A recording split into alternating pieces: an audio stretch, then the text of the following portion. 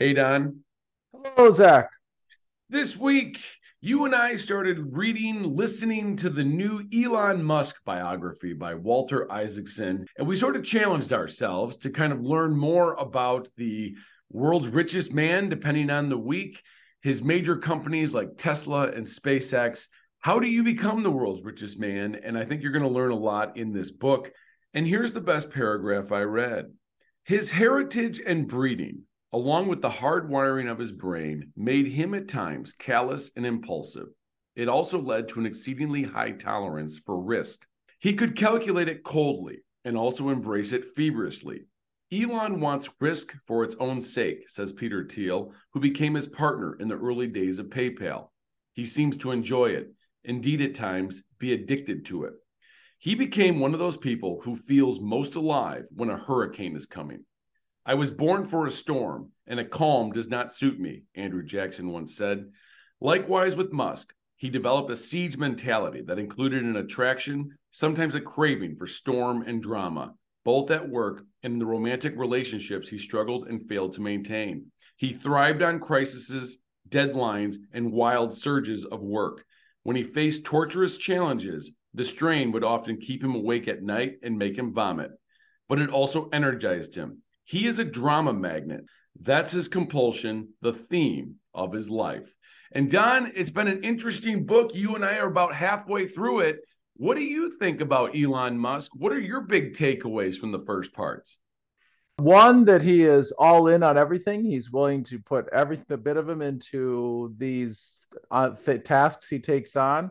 He was willing to risk his money and his investment, everything he has on each sequential thing that he's doing. And it's many things he's doing at once.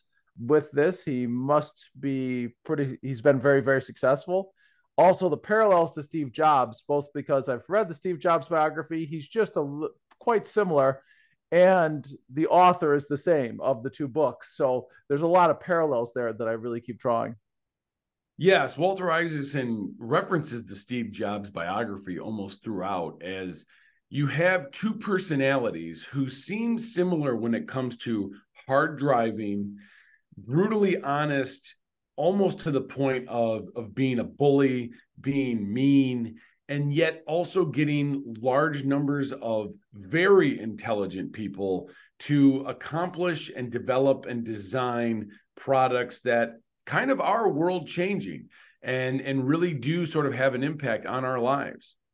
Oh, absolutely. And that's his vision from the very beginning, is that he's going to change humanity. He's going to change the world with this. I'll make these electric cars viable and thus change the way carbon is spewed into our atmosphere and also send us to other planets. And those two things are the great vision and really the success at this point, we have to say. It may change, but at this point, it looks like he's wildly successful on both counts. There's something fascinating about how the book kind of portrays Musk as somebody who thinks about his big vision problem first. And as you're saying, one of them is carbon, and then the other is becoming basically a multi-planet species. And then from there, he almost works backwards to developing businesses that will be able to sustain meeting those sorts of goals.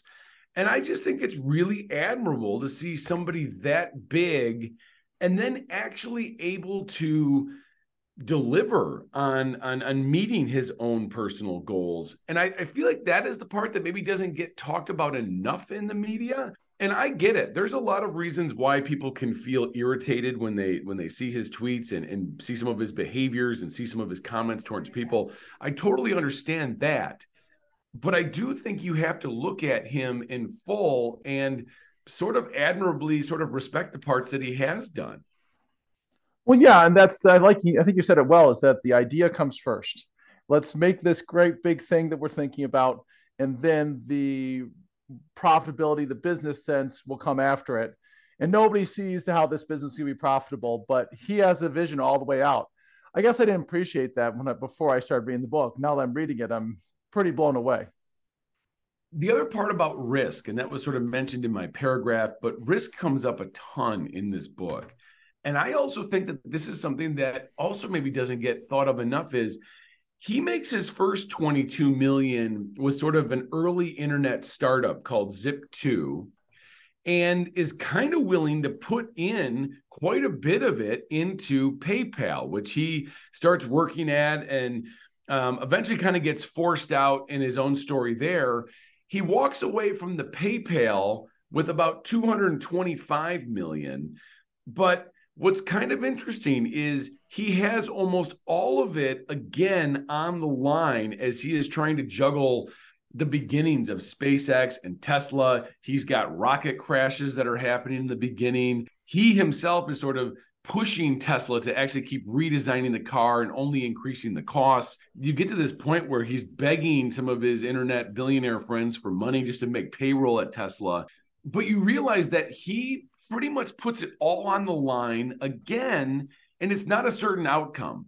And I think that is just sort of a really interesting thing. There's a really interesting quote in there, I believe by Reid Hoffman, one of the PayPal founders, where he's like, actually, most entrepreneurs are very risk averse. And the whole point of starting a business is to just take the best calculated chances. And they're just like, Elon just puts that on its head. He just pushes all in all the time. And I don't know, I was wondering, do you think he's like the greatest winner of capitalism ever in terms of risk and reward? Well, it certainly looks that way. But I want to correct you. Earlier on, he says when he goes all in, he thinks it's likely to fail.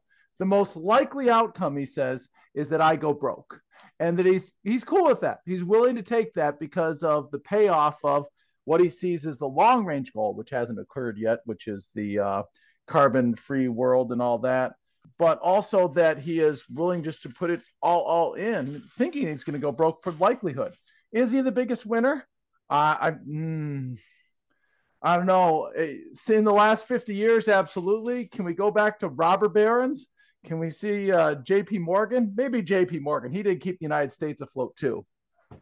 No, and that's a good point. Is you've got lots of people in history that you could say, you know, helped win capitalism or obviously did very well.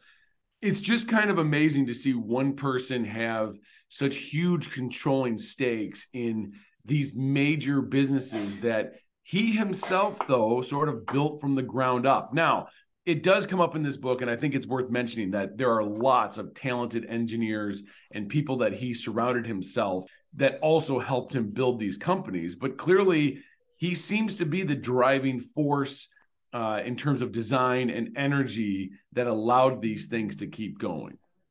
Absolutely. And that's the big distinction that the author draws from Jobs, is that Jobs oversaw the designing of this thing and how great it could be, but he didn't do any of the manufacturing. And he talks about how hard the manufacturing is, because especially the way Elon wanted to do it, which is we're going to build this thing from the ground up. We're not going to contract it out, and we're going to make it amazing. And that's where the biggest challenges he comes up with. And also, I would say the biggest breakthroughs, which is lowering the cost of space travel. The thing I just found admirable, and I started walking around school just the other day thinking a lot about this, is he's a big believer in first principles thinking, which is basically to question every assumption, question every regulation, question every rule, and just say, why is it being done like this? And are we sure this is the best way? And as you're saying with like space travel, he becomes interested in wanting to go to Mars. In fact, his like first goal is like just to send a rocket to Mars to like plant some flowers or something like that, and then have people be able to watch it on a video feed. Maybe that will inspire humanity. And then it sort of becomes, actually, I'm just going to build my own rockets because the Russians keep sort of, making it hard for him to buy some used rockets. And slowly through time, he just realizes that the space industry has been one of the greatest kind of fattest cows out there in terms of profits. Is they have these cost plus contracts, which basically Lockheed and Boeing, they get paid even as there's delays and even as there's more cost to all of these things. They continue to get paid, and then they even get a profit on top of it. And he's like, this is ridiculous. We could do this cheaper. And they even mentioned parts that might cost $1,500 that he's producing for like $30. And it's kind of admirable that somebody actually is looking at the system and saying, this can be done for a lot cheaper. Why aren't we as a government paying for results instead of just cost? Well, and you had to have an outsider to make that change because, yeah, that's exactly the way it works. They're guaranteed a profit over their costs, and it doesn't matter what the costs are. So there's no incentive to bring the costs down. And so it is just an incredibly expensive thing. It reminded me a little bit of the book we read about the rescue of Ford.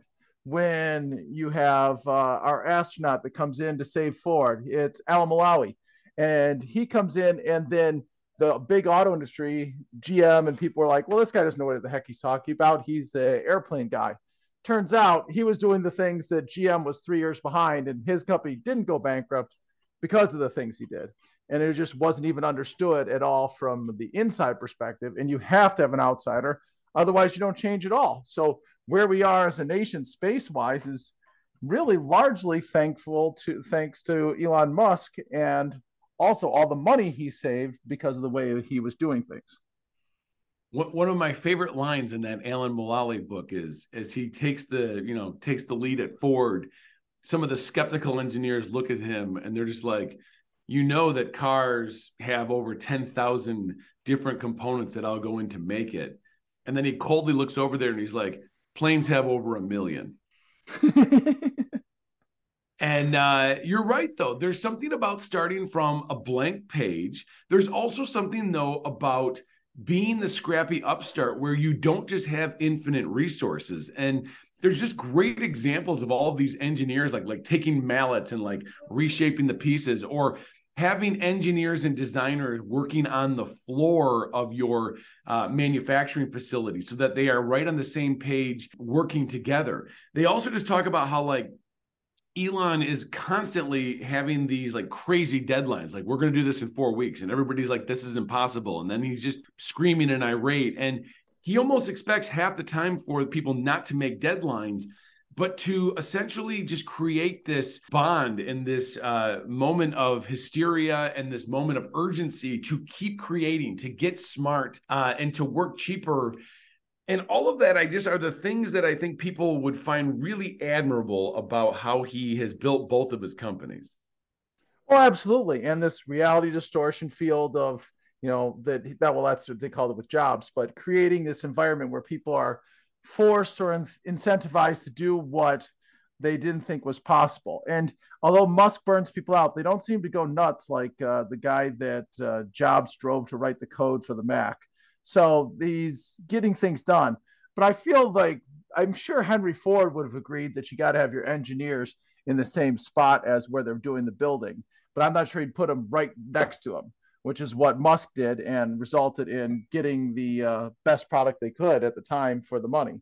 So there's some genius there. There's also some things that I think Thomas Edison or Henry Ford or any of your early Robert Barron type people would be like, oh, yeah, that makes sense. So he's got a little bit of that in him, but he also has the driving people to the limit, but yet getting still good things out of them. The tolerance for risk is what's incredible because he changes everybody else's perspective in the organization about what kind of risk we'll tolerate. Like, oh, okay, well, we're going to do this and we're just going to be ready to take this kind of risk because we can. And I'm willing to do that and put my money on the line, and people listen because it's my money. It's very fortunate those first few businesses work, Zach, because we're all benefiting from the huge risks he's taking with his money.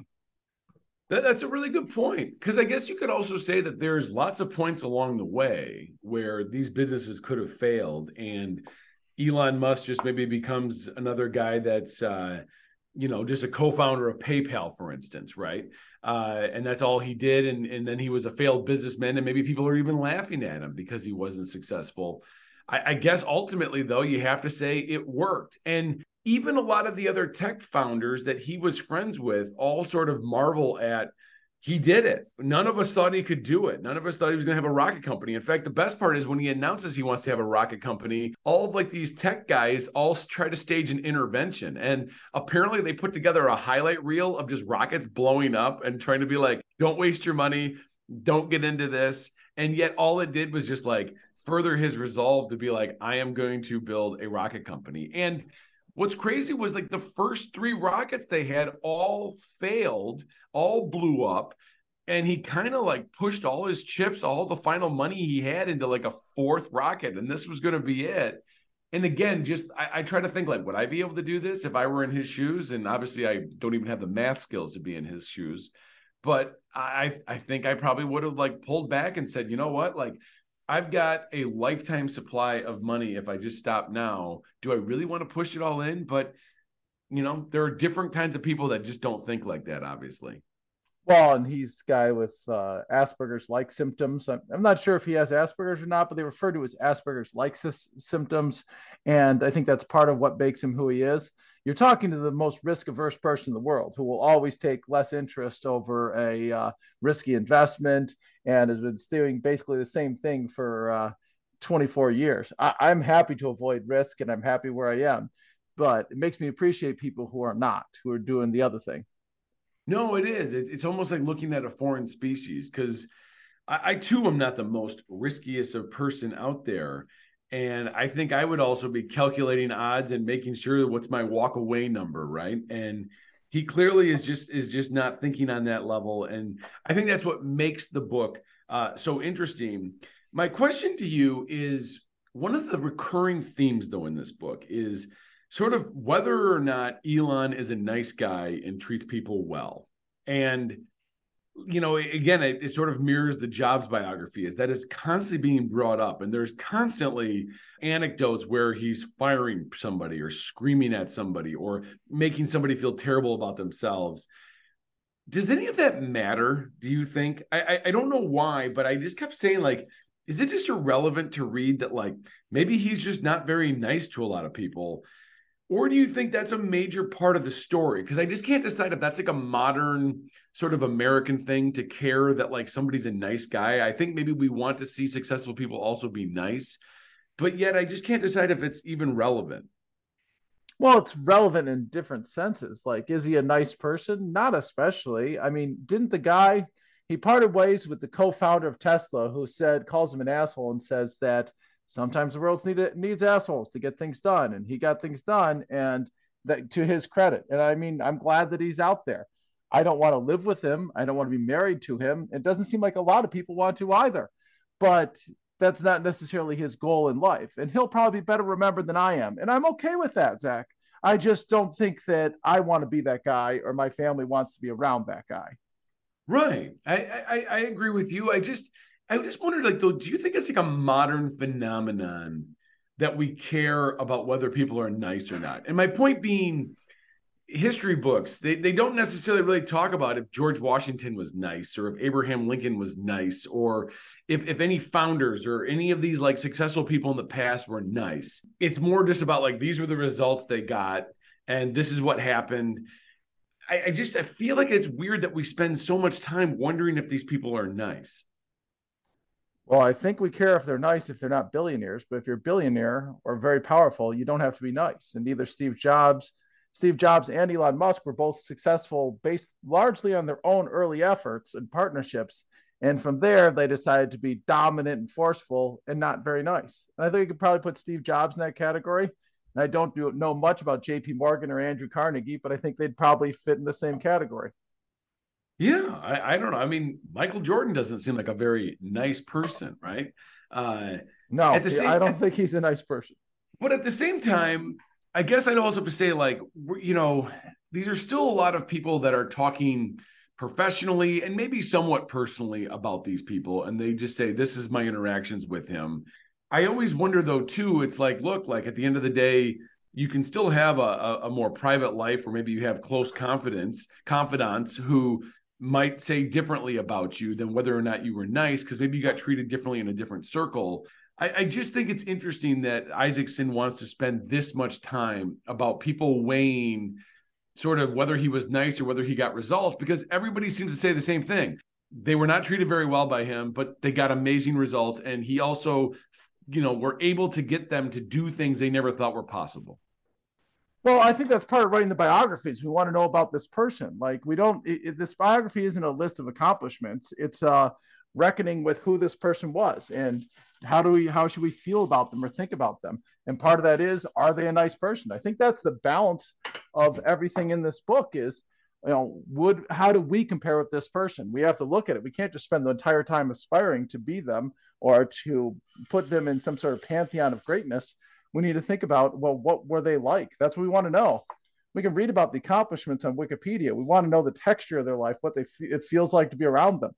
I think I have a pretty good idea, although I'm only 42 chapters in. No, and that's a good point. And part of it is the book does start from the beginning. And Elon is born in South Africa during the kind of 70s and 80s. And basically, what's really interesting just to sort of read about growing up in South Africa is just sort of like what a different culture it is than America, and just kind of the violence that seems to be going on in the country on a regular basis, talking about like it kind of just being dangerous to ride a public train. And you have to be worried about somebody mugging you on an often basis. But even just going to school seems like a place where sort of bullying and violence is kind of tolerated, and you're going to have to kind of figure it out. But it also just seems like culturally a place that's where people sort of grow up, is figuring out how do you survive and thrive among sort of some chaos and violence that just does not seem like it is in an American place, if you know what I'm saying. Well, absolutely. And I have lots of thoughts on this because have you read the Trevor Noah book? I have not. Oh, you got that's the next one we should do. Trevor Noah book's amazing, but Trevor Noah talks about growing up in South Africa, and he's got lots of incredible stories. And it's a little similar to Elon Musk, but not entirely. There's actually quite a few differences. But anyway, Elon Musk grows up getting his butt kicked. Like he wasn't in wealth, but he was not trying to struggle to find ends to make ends meet. But at the same time, he was in some rough situations. And I have changed what I thought, Zach. There's this perspective, perhaps bout UFC match between Mark Zuckerberg and Elon Musk. And Elon Musk I was siding with Zuckerberg. He's many years younger. He looks a lot fitter.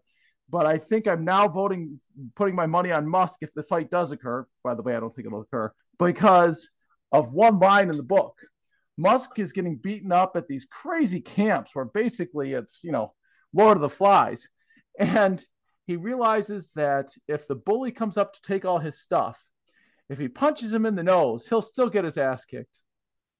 But the guy won't try it again because getting hit in the nose really hurts. So he's willing to punch somebody in the nose and just take the beating afterwards. And I was like, ooh, I think this is the guy that's going to win the fight. I think Zuckerberg's going to tap out pretty quickly. I think Musk has been punched in the nose quite a few times. He's willing to take a beating to get what he wants. There is a resolve there. This idea of these schools, as you're saying, Lord of the Flies, it's like Velt School, they called it. And it just seems like kids are kind of left out in these open spaces with like very little food or supplies. And it seems like it's kind of implied, like you got to just go steal other kids' foods and take it to get whatever you can have. And like kids all come back and they've like lost weight. And it just sounds like, what is this? And I guess in some ways you're going to forge your own identity, and you're definitely going to become resourceful and try to figure out where you stand and everything. But at the same time, like for this to be like a publicly sponsored thing was just very different from the world that you and I know about public education. Oh yeah, well, and they go away to become tough and independent. And sounds like the Romans, didn't they send people off with nothing but a sword and see what happens? And I think they still do that in Norway. They drop somebody off like a compass and a hope way out in the middle of nowhere, and then they have to come back. I think we should do this, Zach. I'm not sure how well I'd fare, but I do like the idea of it. Well, that's an individual thing. Whereas out here, it just looked like they threw you with all your peers to kind of figure it out and stuff like that. Almost rather be by myself than with my peers. Right. And but just the idea of, a kid from the very beginning having to sort of sort through all of that stuff is just sort of interesting. And of course, you want to psychoanalyze it to death and try to like say this is how he became who he was. But clearly, it was a major part of his youth, along with the fact that he has a father that seems to sort of be passive, aggressive, manic, depressive, abusive, emotionally abusive, all of the things at once that just seem to really wear on him as a kid, that also just seems like something that would have forged kind of who he was as well. Absolutely. This dad didn't do him any favors in terms of making his life easy, but I guess it made him the crazed, intense person he is. The one thing I found interesting is His childhood, though, seems like one that we'd also want a lot of kids to have, in that he read a lot of books, read a lot of science fiction books that sort of gave him some of these big ideas about the galaxy and about planets, but also board games and role playing games. And at some point, also gets into video games.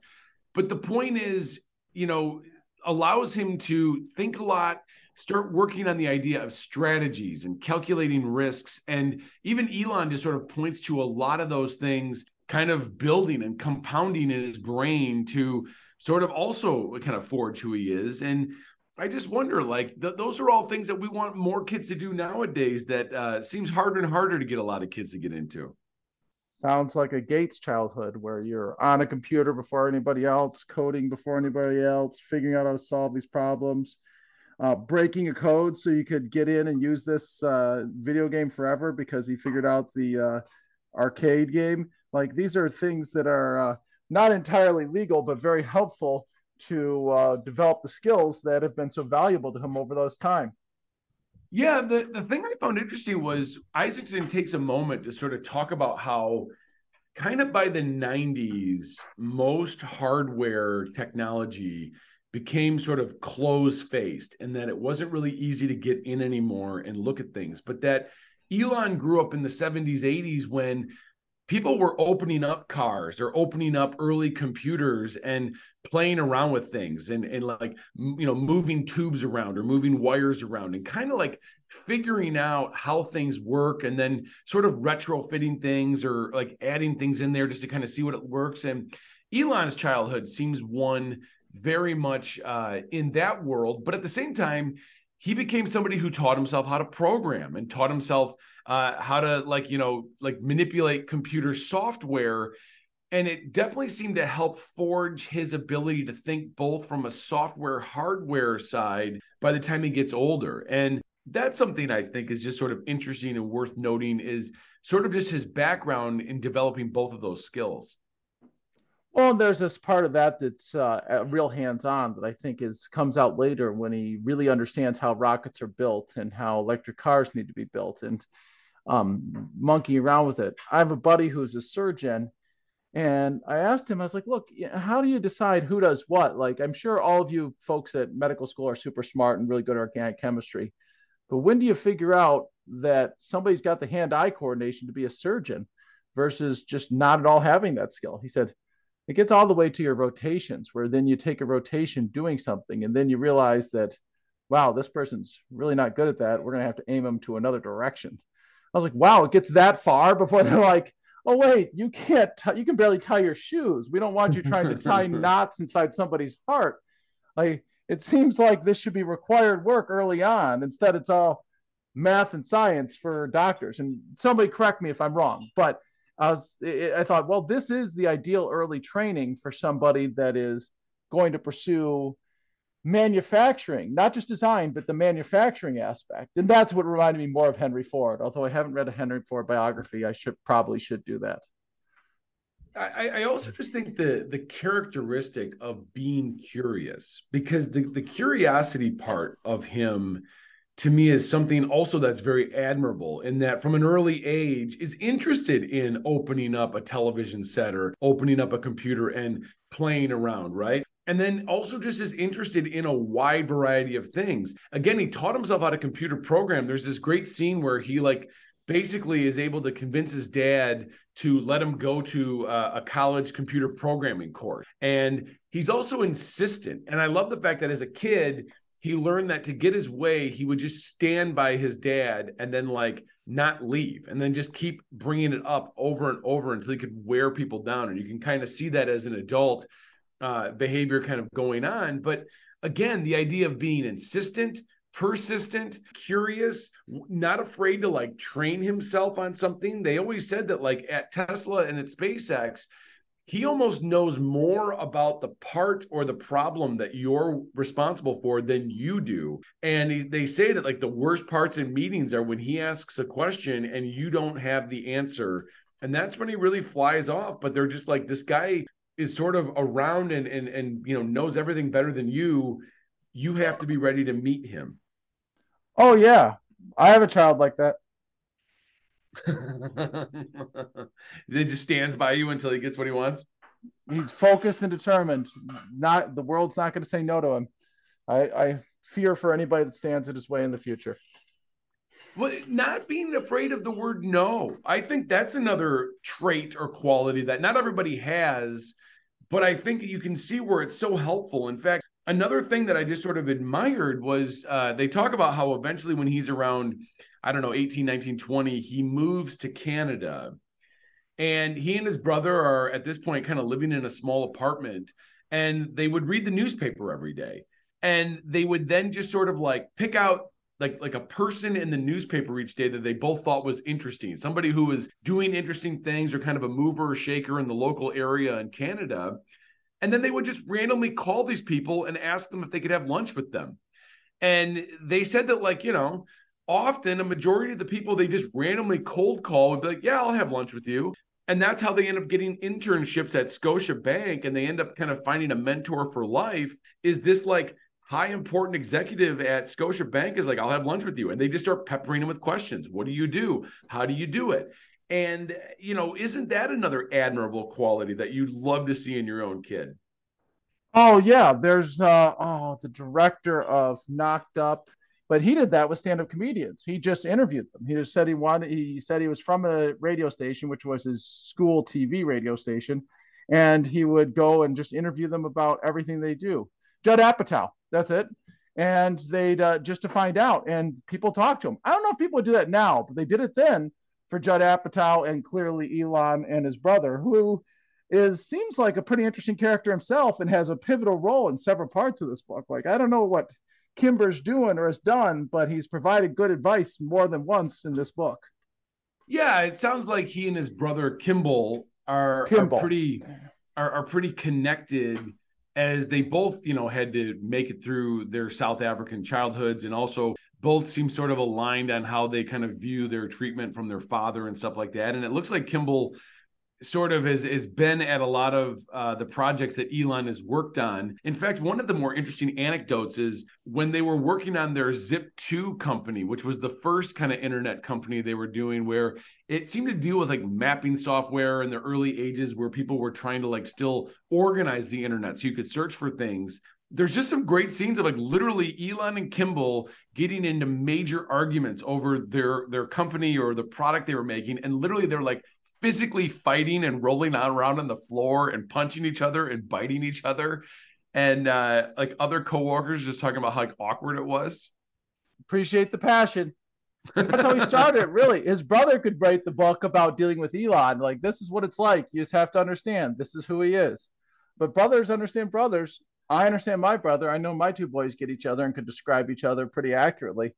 I mean, that especially at whatever they were, 20, 22, they've been through a lot together. Moved to Canada. Their mom seems like an interesting character too. She's modeling and doing janitor gigs. Like, how is that like a thing? That seems out of the ordinary. Yes. In fact, not just the mom, I think you could make an amazing Hollywood movie about the grandfather, Oh who yeah, only is in like the first page of the book or so. But basically, the grandfather was living in America, was sort of like a hobo, riding trains, eventually like sees somebody fly a plane and then decides like he wants to fly a plane, so he like trades a car to get one, like teaches himself how to fly, sets various flying records in America and like around the world, and then like eventually decides to move to South Africa. I feel like there's a story in a movie there that would be interesting. oh absolutely. That's yeah. That I was like, wow, is this Elon? Wait, who's this guy? I was fascinated just from the beginning about that. They talk about Elon as a student in school who was kind of withdrawn, and a lot of teachers wrote zones out a lot and just sort of is unresponsive. Elon himself talks about the idea that sometimes he'll just go deeply into his head and literally not take any input while he's just thinking through things. And it made me wonder, we have a lot of kids that zone out in our classes. Do you think we should just say they're the next Elon Musk? I'm not going there yet. There's been one so far. So I'm not sure I have them in every class period, but there's a lot of potential in any kid. Depends on what they, how they decide to put their efforts and where they decide to go. I think a lot of people think differently about the trade offs. I mean, You and I could have early moved up in our career and become administrators and work our way to superintendents. I have a friend who's a superintendent who's my age. Like we could have made this path and then worked our way up to higher ed policy and just trade off everything for work and engagement, even in our chosen field, which is one that doesn't have great wealth or vertical mobility. But we decided not to. We decided you're coaching middle school basketball and teaching, and I'm teaching and doing an online gig and being parents, and we're happy with that. I also noticed that we haven't been remarried several times. That's true. That is also very true.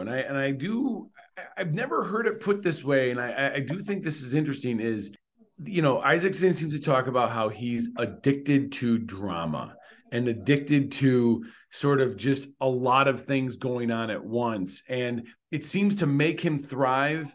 To me, it's almost exhausting reading about these sorts of things, but maybe there's just a type of person that just loves it when everything's happening all at once.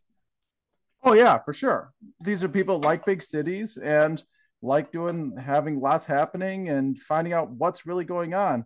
A lot of people are willing to tune out. They don't want to find out what's going on, but not Musk. He's all in on anything and everything that's going on.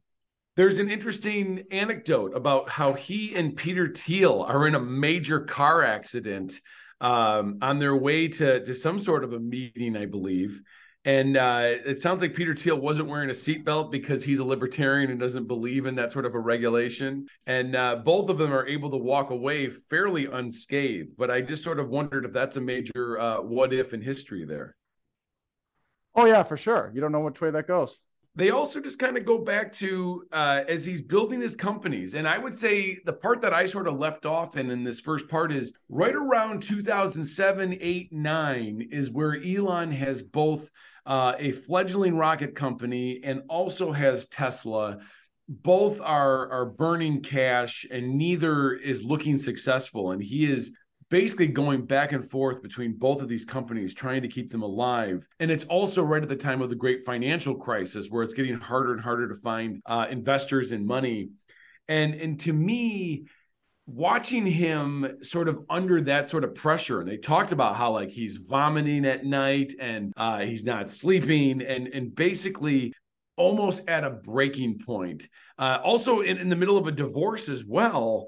That just seems like if you're going to make a movie about this guy, don't you just basically make it about those couple years? Well, no, because it's hard to make a movie because you can't squeeze all this into a movie. That's why I would But pick those 3 years or something like that. maybe that's the opening scene is that everything is going awful and there's like a 4-1 chance that both companies fail. There's a 1 in 20 shot that they both come alive and succeed. And that's what happens. They both succeed. And we know that now from history. But you start with that dark, dark moment. And then how do we get to that point? Maybe that's how you write the movie. Yeah, no, that's a good idea. I was For the record, I'm not writing the movie. That would be violating the strike by the Screenwriters Guild. Yes, I would assume that who's the guy that American President and the Washington D.C. show, he would get the rights to make this movie. Aaron Sorkin? Yeah, they're not asking you and I to write it. Not yet. Maybe if we double down, Zach, that's the thing. We got to double down, put all our money and resources into one thing, and then do it again and again and again. Mortgage our homes, push it all into one script. Yes, that's right. Quit our jobs, put everything on the line, our children's future. Like, yeah, let's do it. And then ignore our spouses and maybe get divorced. I don't like the way this picture goes. Well, speaking of not very risk averse, one of my other favorite anecdotes that came up was somewhere in, I think, the beginnings of SpaceX, Elon and some of his confidants, they go to visit Rudy Giuliani in New York City. And they try to like explain what they want to accomplish, or maybe this was PayPal and he was trying to disrupt finance. Maybe that was it. But they go to Rudy Giuliani with one of their ideas, and they just describe him as being surrounded by a bunch of his goons who had no idea about anything they were talking about and had no interest in even learning about what they were talking about. But basically, they end the movie with just saying, like, we want 10% of your business and we'll just kind of be the muscle behind it and stuff like that. Yeah, I was like, oh man, Giuliani looking bad now. This doesn't make him look any better. not curious, just looking for the cash and the headlines. I'm glad it didn't work out for Giuliani. It's funny because, like, you think about Benedict Arnold, right? And everybody always says if he just would have died at the Battle of Saratoga, like he would have been a hero, like in American history. And then obviously he's one of the great turncoats of all time and goes down as this horrible person in history. And you just think like Rudy's popularity and approval rating after 9/11 was just so sky high. And then ever since, all you ever read about is just weird things that he's involved in. And nobody really seems to have a high opinion of him anymore. And bankruptcy now. He's in. I feel bad for his ex-wives. They're probably not getting the alimony that they need. That is probably true. My other favorite thing was early in SpaceX, the US government is now starting to take an interest in them. And Elon is now trying to fight to get a government contract from NASA so that he can keep his company alive. And NASA decides to award like a $250 million contract to, I think it's like Kessler Aerospace or something like that. And Elon's like, why are you giving them this money? And then the government's like, well, they're going to go out of business if we don't. And he's like, but they don't actually make a good product. It doesn't actually work. And he just once again brings up this idea of how inefficient our government really operates, and the idea that like we don't really have competitive pricing or competitive competition to actually get things. And so he sues the US government and wins. And I thought that was kind of impressive for just somebody who's just not afraid to, again, ask hard questions and challenge every preconceived assumption about how things should work. Oh, and his people told him you'll never get a government contract forever again if you do this. And he did it anyway. He went all in. And by the way, that's his biggest customer, and really is almost only because the customer is the US government for SpaceX. But he did it, and man, he was right. Again, he was right. He's all in. Yeah, no, I mean, NASA is obviously a major customer of his now, but he's almost hit that point where he'll have governments around the world that are going to want his services at this point. And that's coming up for part two, I think, as we sort of talk about his kind of power and influence now around the world on those kinds of issues. But I just think that the first principles part is maybe my biggest takeaway from the first part of this book is somebody who just is not afraid to ask a lot of hard questions and challenge every assumption. And they just talk about the litany of government regulations about like space launch pads and why are we doing this? And he's been able to get so many ideas and things changed. And I guess it makes me just sort of wonder, and my question to you is, like, we work in education, big bureaucracy, lots of rules, lots of educations, lots of preconceived assumptions that we have to keep following. Do you think that like somebody should be using first principles thinking when it comes to like how we do our jobs, how our buildings operates, how school districts operate, how we just dispense education? I believe that everybody in America still believes education is important. But after that, I do think there's a lot of questions people have, but yet very rarely do we challenge any of the assumptions we follow. Well, we love to challenge them. They're top down, and there's no way to beat it. In that, Musk beats it by doing this thing better and cheaper than anybody else, and all these technological breakthroughs. Even if our school became the best school district in the nation and broke through and achieved degrees better than anybody else, nobody would really care. Like it wouldn't change anything. We would just say, nobody would be like, all right, now you guys don't have to follow the rules. There'd be no changing of the rules, because the success, although great for the students there, would not be a game changer. And inevitably all the people that fueled the success would spread out to other places and take less challenging jobs for more rewarding salaries. And there's no like championship where you win and they can look back and change the game. That's a good point. That's a good point, that even if you did become the best, you're right. It wouldn't be maybe enough change to get a lot of other people excited about it and stuff like that. And our competitors wouldn't go out of business. I mean, if SpaceX has been so successful, it's been a huge game changer for Boeing and Lockheed Martin. They've had to reckon with all the things they're doing and make changes. If where our employer, Lake Orion Schools, dominated beyond anything else, I don't think Clarkston's really changing that much. They're certainly not going out of business. I mean, it is what it is. There's no great profits to be held to destroy the competition. There's not a zero sum in education, whereas seemingly in many other businesses, especially rockets.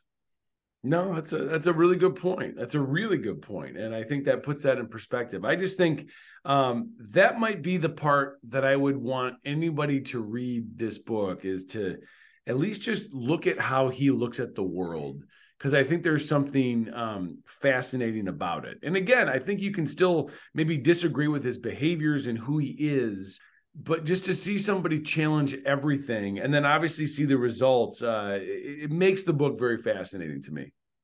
I feel like this book could be endless because there's stuff coming out all the time. And like, I don't know if it's in the book because I haven't finished it yet, but I was just reading the newspaper that so Elon Musk and the Starlink is providing internet to most satellite-based internet to most of Ukraine and specifically Ukrainian military.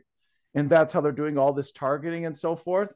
And then a while back, he turned off the Starlink so that they wouldn't attract the Russian fleet because Elon was afraid of a worldwide war. Like he has the power to affect a conflict in Ukraine and Russia, and like there's just constantly things happening. I feel like if you're the author of this book, you got it finished, then you wake up in the morning and look at the newspaper and say, you got to write another chapter or two. It could just go on forever and ever and ever. No, it almost just feels like this is part one. And you could almost say Isaacson could just essentially eat for free by just putting out a new Elon book every 5 years. And you still would have to then be outdated within the next month. I mean, Musk is only in his 50s, I think, right? I mean, you have to assume he's going to have major influence over the next 20, 30, 40 years, just himself. Clearly, this just seems like a first part biography, which I don't know. How often is it that somebody gets a biography written about them that's clearly only, half full? And yet, what a full life it is so far. Well, that was interesting that Isaacson has taken on this job, this book, because I remember reading that when he did the Jobs book, Steve Jobs asked him to write his biography, knowing that he was very sick, but nobody else knew he was very sick. And Isaacson said, "No, you're too young. You got a long way to go." And then it became clear that Jobs didn't have a long way to go, that he was very, very ill. And then Isaacson took it on, and the book culminates and finishes shortly after his death. And it's very powerful. But Elon, unless there's something we don't know, seems to be going strong. He may be getting more eccentric. I don't know where the book goes from here, but if we're lucky, we see peak Elon for another 20 years. If we're unlucky, it goes off that Henry Ford rails there. That's true. There's no guarantee that it gets better, right? In fact, if anything, I feel like 10 years ago, most people were pro Musk and just, thought he was the eccentric billionaire with some really cool companies. And only in the last couple of years do I feel like there's a real fatigue that is kind of set in about him. Yeah, well, then people resentful of the billions and billions of dollars. But I mean, he's clearly made the choice to stay in the game. Looks like your boy Jeff Bezos, he's opted out. He's got a really nice boat, a new girlfriend, and he seems to be traveling and chilling. Like, I can't blame him. He's not taking the Musk road. Think about how he could, if Elon had all his money and Jeff Bezos' money, think of all he could do. Or yeah, we'll see. I don't know. It'll be interesting to see where this thing ends. Hopefully, we'll live long enough to find out. Well, it's funny because I remember Jeff Bezos got on his own rocket, I think, and rode it into the atmosphere or something like that. I just remember him putting on a stupid cowboy hat when he landed and just sort of being like, "You're a clown. I can't take you seriously anymore." He's a bald man, Zach. Bald men wear hats. You and I know that well. Yeah, but not a cowboy hat after you've landed your rocket. I just feel like if he had put a baseball cap, I would have been like, all right, that's fine. But there was just an arrogance to it that I didn't appreciate. I don't know. Maybe I need to go cowboy hat. Would it be better if it was a derby hat or a top hat? Like I don't know what the best hat is. You know what? If you fly your rocket up into space, you can come down and put on whatever hat you want.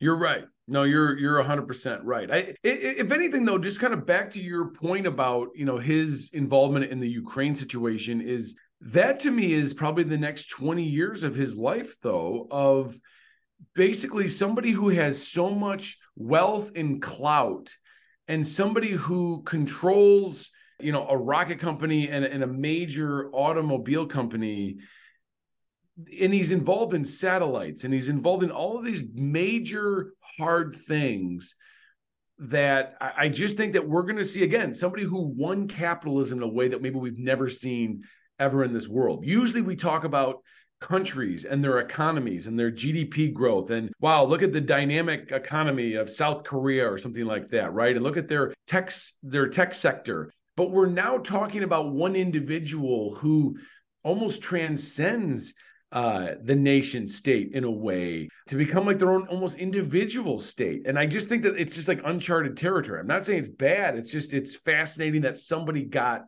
that high. Because even like your robber barons in the 19th century, they were robber barons of a nation, not necessarily the world. This is different. No, you're right. And he's transcended states. He's left California for Texas. The government keeps investigating him and coming to some mild conclusions and not being able to really regulate him. He's running a different ball game. Yeah, I don't know. I'm intrigued, waiting to see where this ends. Yeah. Well, you and I will finish up the second half of this book, and we will comment on what happens. I guess the spoiler alert is that Tesla and SpaceX both make it as companies, but we'll confirm that once we get to the second half of the book. Yeah, I don't think the second half is going to be as exciting. I'm just starting the Boring Company, and I'm not I'm not impressed yet. I'm just hoping for more smoke-filled rooms. Give me some more Rudy Giuliani anecdotes and stuff like that. I'll take it all. Well, Don, it's been a pleasure talking with you this week. I look forward to talking with you next week. Absolutely, Zach. Have a good one. Take care.